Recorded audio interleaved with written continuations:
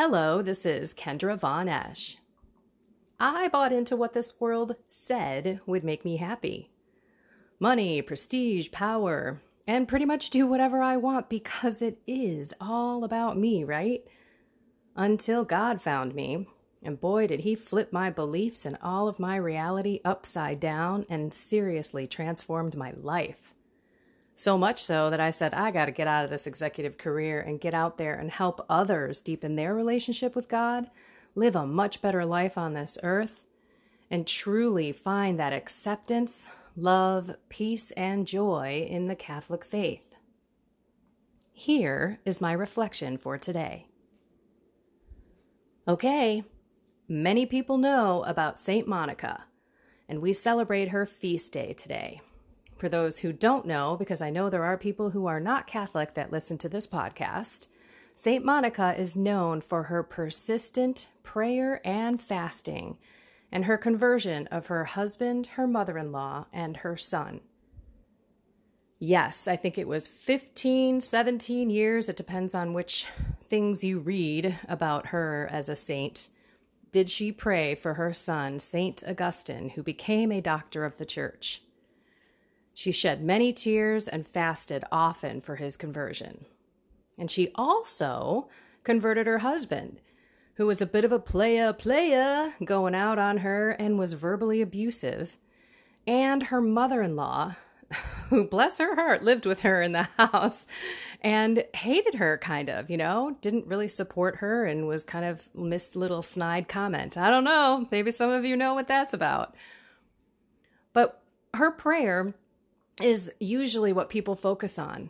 And I want to turn to something in terms of her actions and the way that she treated the people that she converted. She was a witness of love and kindness.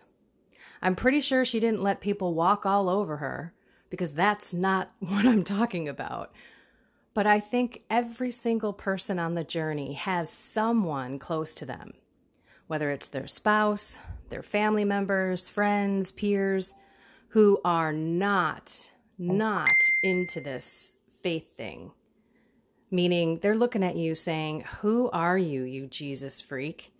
And why are you praying all the time? Why are you going to mass all the time? Why are you going to this shrine, attending this prayer group, when you should be spending your time focusing on me?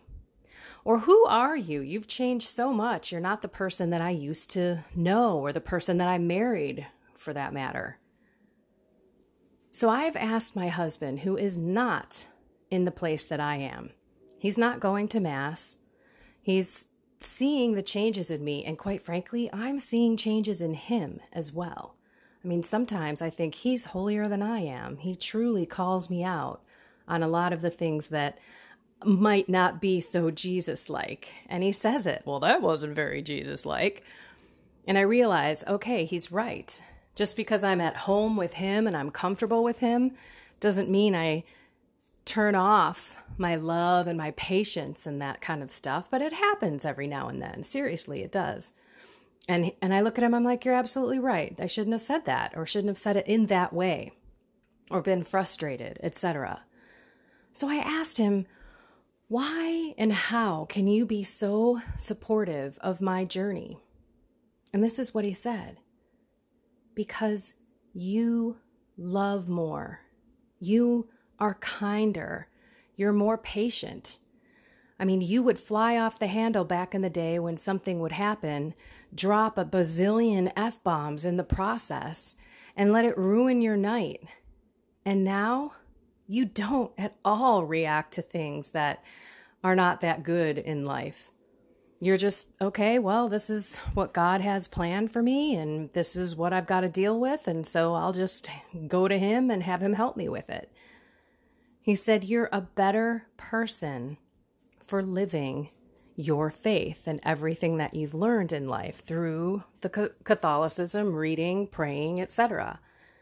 And I know sometimes he's like, oh, okay, I'm number 2 on the rung. And he does say that every now and then when I say, listen, babe, I've got to go pray.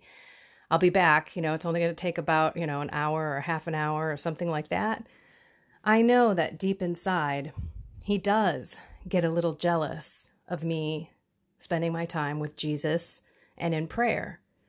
But he also reaps the rewards because I'm a better, more kind and loving person to him and everyone around me.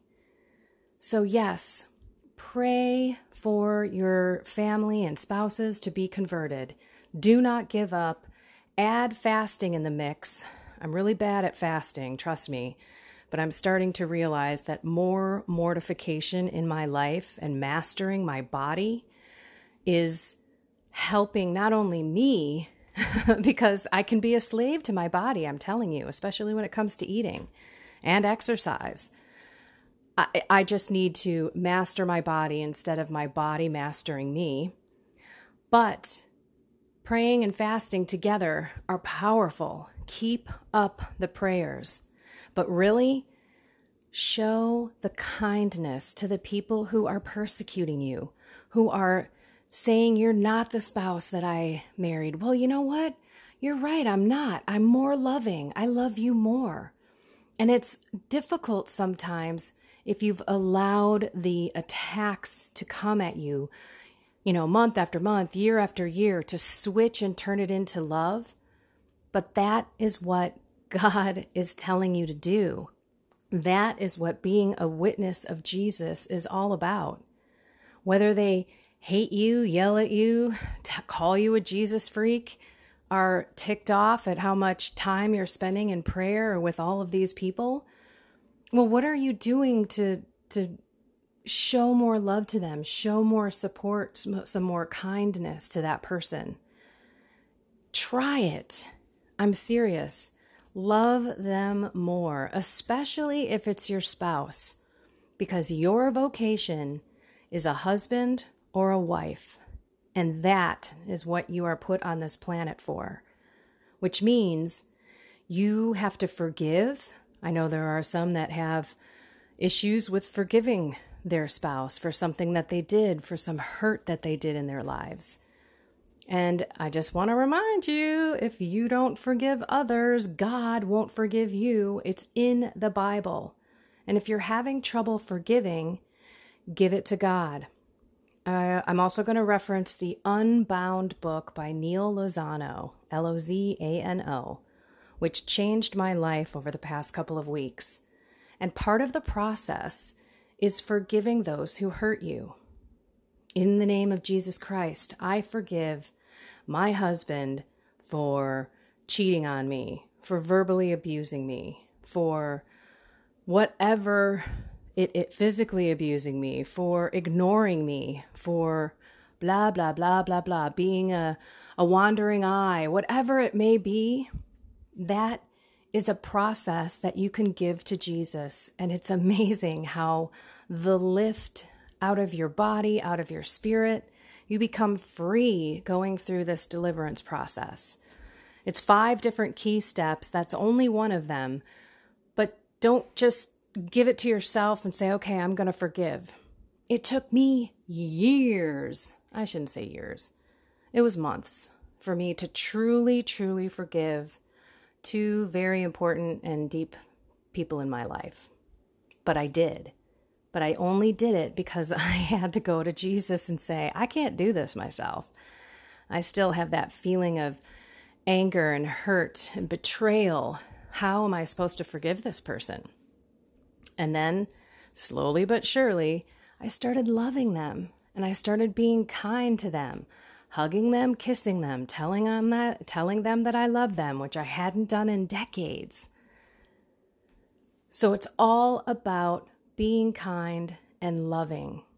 So yes, St. Monica is a model of prayer, persistence, and fasting to bring our loved ones back to the church, and a wonderful intercessor in the saint world to pray with us for our loved ones.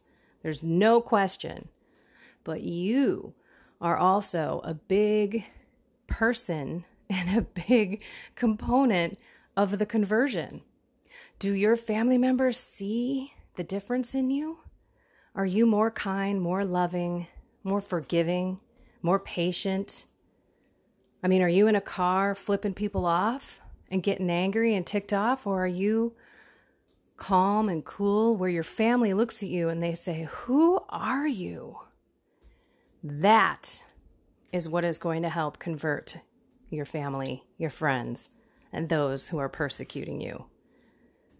So that being said, go be the light today. Shine kindness on everyone you see, even if it's just through a smile. All right, everyone, have a blessed and inspired day.